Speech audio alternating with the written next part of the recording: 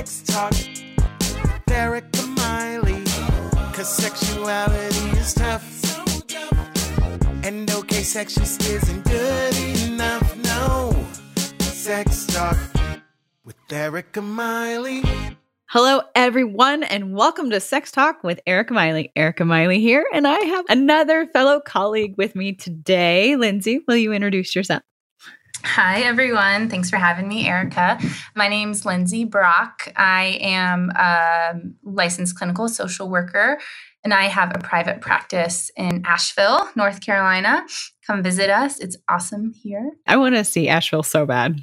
It is a great place. I love living here. I am the breakup therapist.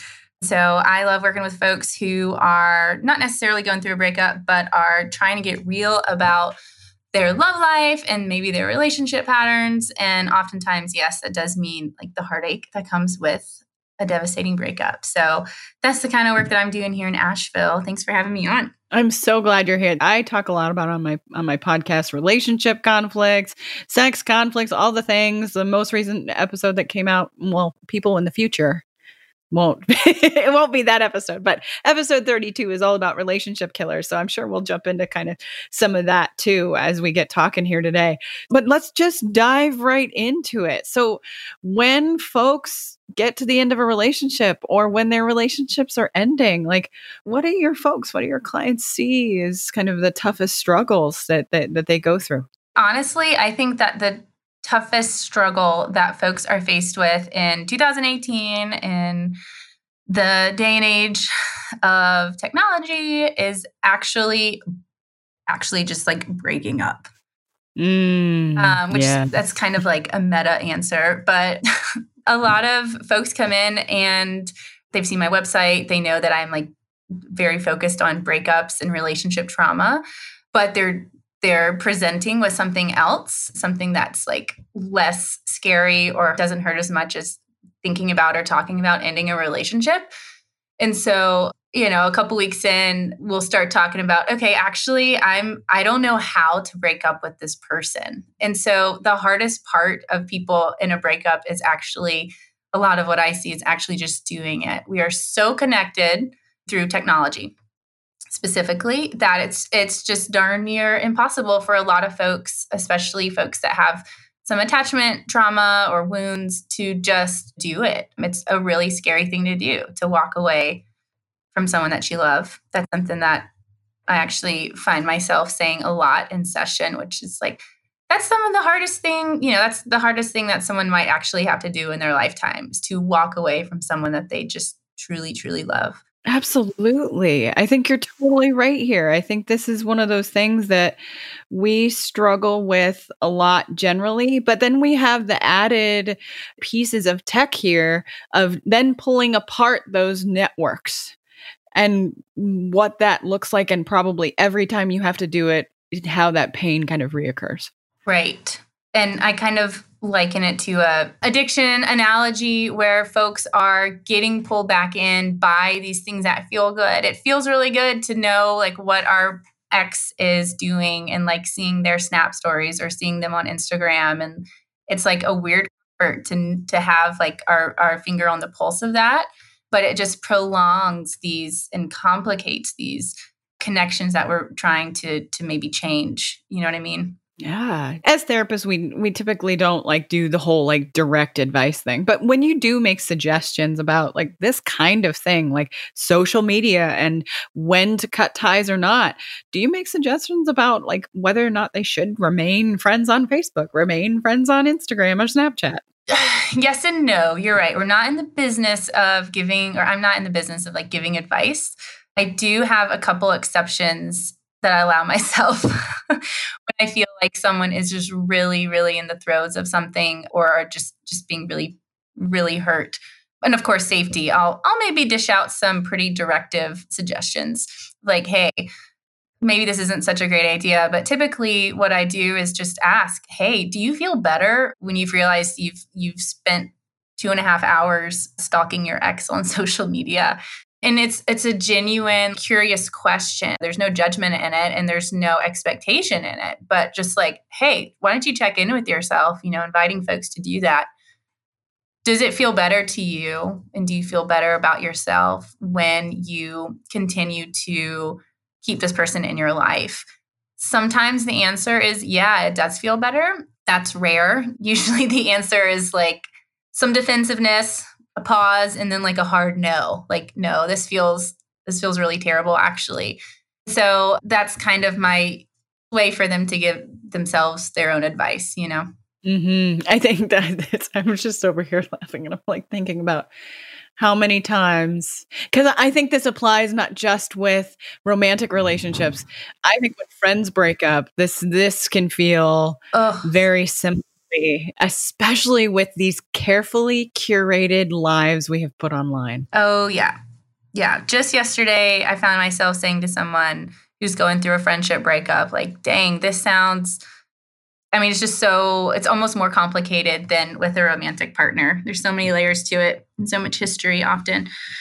But yeah, we put our best selves out there. So it really sucks to know that our ex is just killing it, you know? It's so true. Like, I just want you to not kill it for just a minute. Right. Like, and the truth is, he or she is probably not actually killing it, you know? Just like the rest of us out here. Like, right. Right. Put out there is not at all the case. Right. So I think it's an excellent thing that you're how does this actually feel when you're doing this? Okay. Well, is that path the best path for you? I think that's wonderful. So I want to jump right into the big thing that I'm sure my audience is really wanting to hear from both of us is that breakup sex. We got to talk about it. Like, have you noticed, or the conversations you've had with the folks you work with, how does that impact their ability to break up with people? Maybe they've prolonged. So yeah. Talk to me a little bit about that. So breakup sex, everybody's doing it. Yes. It's not benefiting anyone. And so that's what I say to you, not necessarily my clients, but I am pretty straightforward and also pretty casual, as you probably have come to realize at this point, and with my clients as well. But yeah, breakup sex, everybody's doing it. It feels really good, you know, in the same way. And I don't want to sound like a broken record, but what we're talking about, connection through social media, like connection through sex is like connection through social media, like heightened to the 100th degree. So when we are with a person that we love, or even that we're giddy about, or that has been a great distraction from our life or our stressors or whatever. So I'm not even talking about like head over heels love, but of course, certainly with head over heels love as well.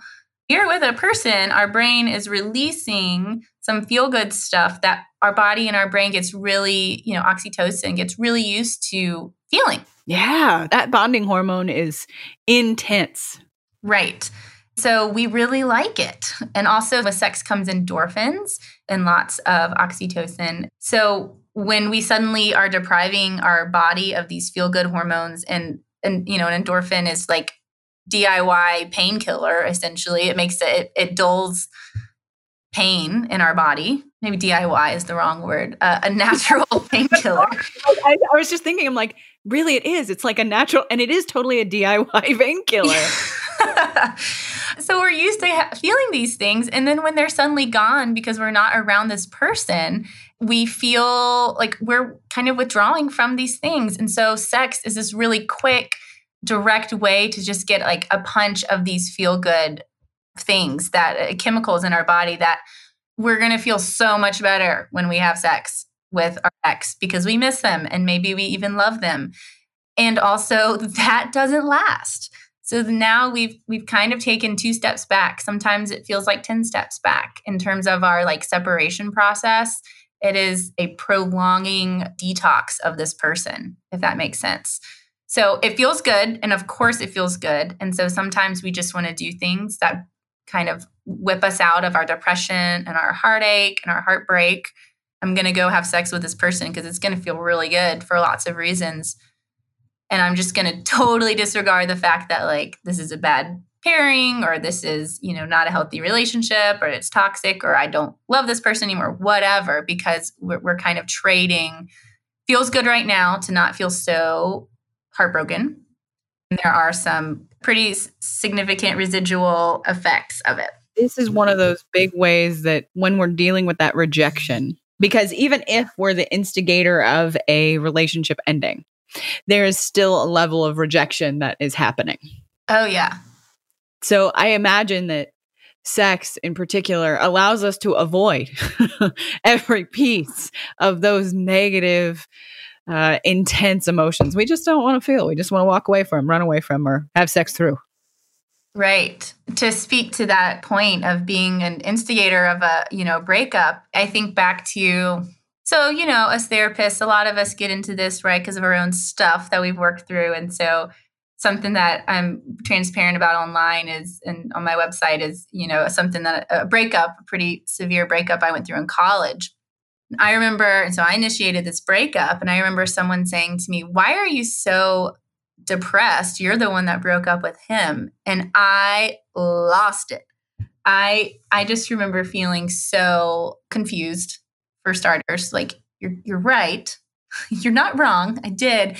But then also like, why am I so like, I did want this, but it doesn't matter, cognitively, we know this isn't good, or this is what I want, or this is what I need. Like, feelings and the connection can still be just so devastating, even if like our rational brain knows this isn't what's best, Yeah, absolutely. I think there's the element, and I'm sure this is something that you probably deal with in your practice all the time, is the element of grief. Can you talk about that a little bit? I really believe that like not every breakup results in someone needing to go to therapy, but the ones that do, usually it's an indicator of some seriously complicated grief.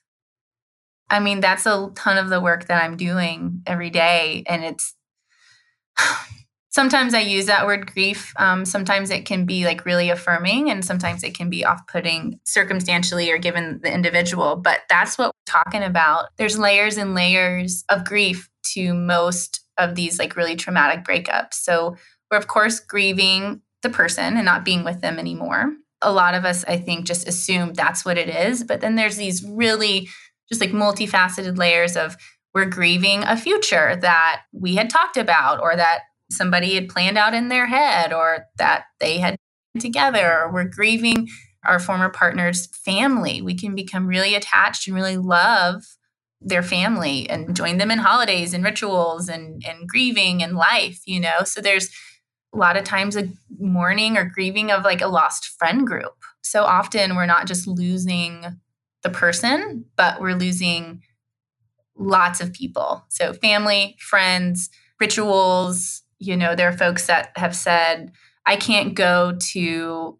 temple or church anymore because this person's there. And so with that also comes like resentment and confusion and loss of identity often. It's like totally a systemic thing. Like it's not always, I should say, just about the two people, but it's a disruption in the system. Yeah, absolutely. And as a sex therapist, I work with couples and relationships of various types all the time. And one of the things that I hear from them a lot is that person's parent is more like my parent.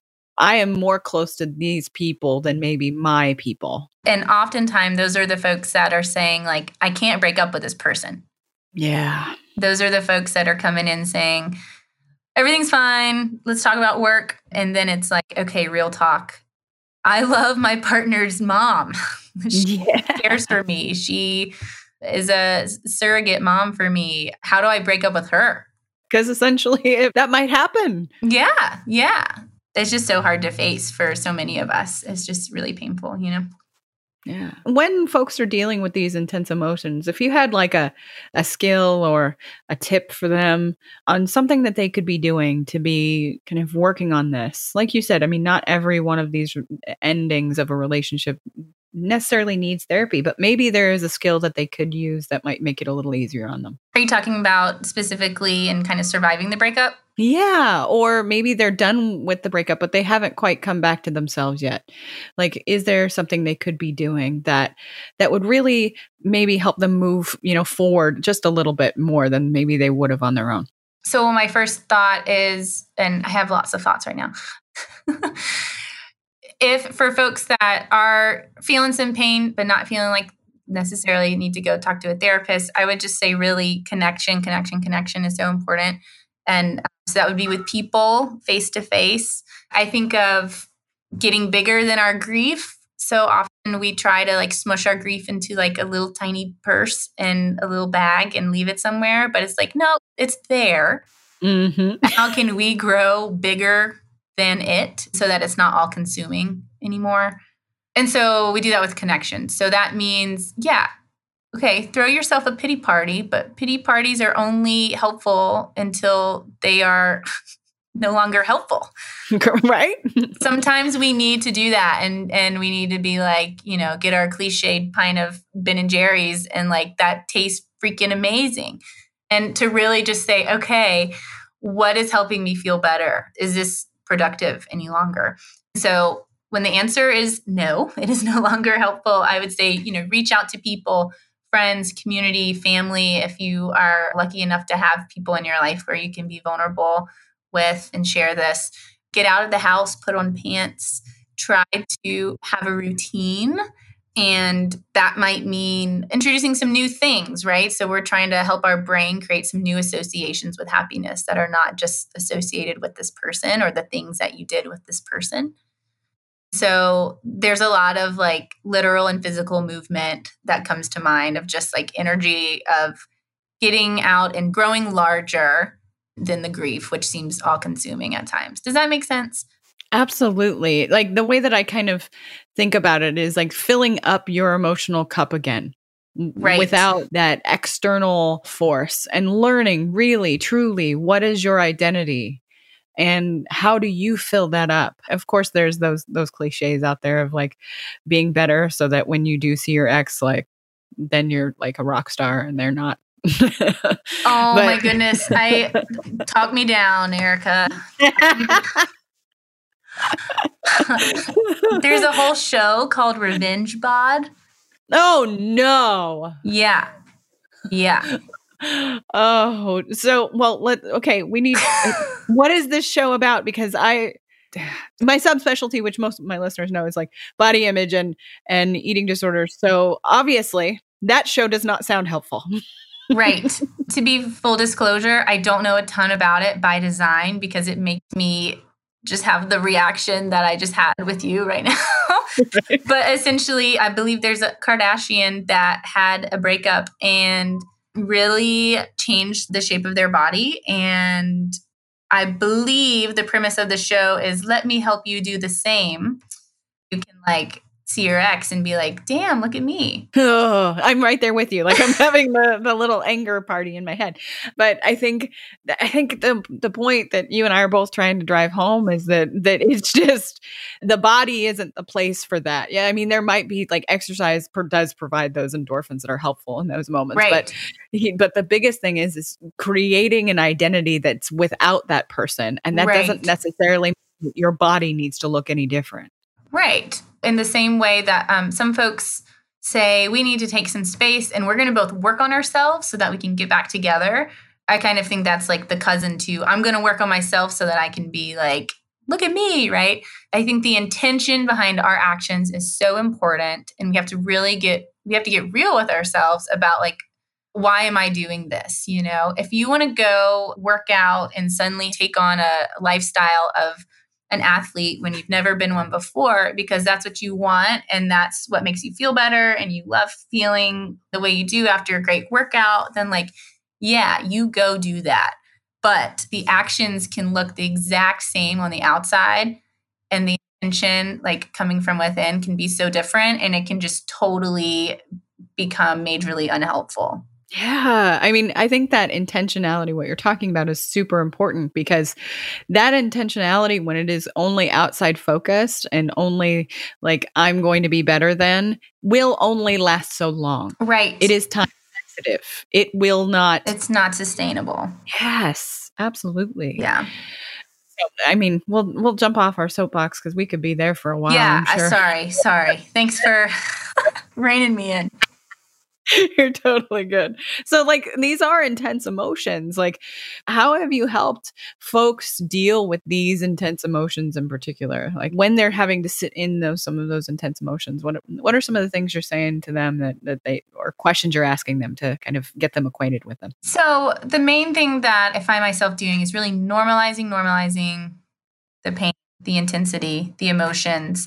I think even for folks who maybe historically press stuff down, or, emotions, or don't feel really activated by emotions, I think that relationship trauma or breakups can really, even the least feeling of feelers out there can make them really activated. And so it can be kind of blindsiding sometimes for folks of like, whoa, this is intense. So I normalize all of that. Everyone, you can expect to feel really crummy after a breakup. And then really encouraging folks to not make decisions from those places. And so that's whether we're talking about a breakup or not, whether we're talking about anxiety or depression or substance use, that's kind of a great rule of thumb. Like, let's not make decisions when we are highly activated, because those aren't usually the best decisions that we make. That's how we end up having like breakup sex, right? You're feeling really lonely and you're feeling really down on yourself and you're feeling like you'll never be with somebody else. And so it's like, let me go prove myself wrong. And so really it's about learning to tolerate the discomfort and kind of riding that wave so that you can make decisions out of your most emotionally mature parts and not your activated parts. And so unfortunately, that can feel uncomfortable, but we're all able to do uncomfortable and hard things. And that's really something that I try to drive home with my folks, just saying like, yeah, this sucks and you can do it. Absolutely. I think that's just like, that is the best place for us to end is, yes, this sucks. And you can do it. Right. I think that's the best way that we can put it. So how do people find you in the world and what do you got going on? Are you taking any new folks? What's happening? So right now you can find me at thebreakuptherapist.com, or you can email me at Lindsay@thebreakuptherapist. I am in the process of extending a bit of a coaching wing to my therapy practice. Woohoo. So right now I'm seeing folks for therapy in North Carolina. And I have a coaching practice as well so that I can help folks that live outside of the state. So all that information can be found online at thebreakuptherapist.com. I cannot wait for folks to jump on and get in contact with you. And if you all have any questions for her, I know she'll jump on there in the email and answer them for you as best she can. And I'll make sure all of the contact info is in the show notes. Lindsay, thank you for joining me today. You're welcome. Thanks so much for having me on. We can do hard things. Yes, absolutely. So jump on to any of the podcast things that you use to listen to the show. If you're on iTunes, please rate 5 stars. That's how we get found. And Lindsay and I can get out to more ears. Thanks for sticking around, and we will see you next time. Thanks for listening, folks. Please rate and review on iTunes. That helps this podcast get found. If you leave a 5-star review, let me know about it on any social media, and I'll shout you out on the podcast. You can find my website at ericamiley.com. You can find me on Facebook, the Gram, and Twitter. See y'all next time.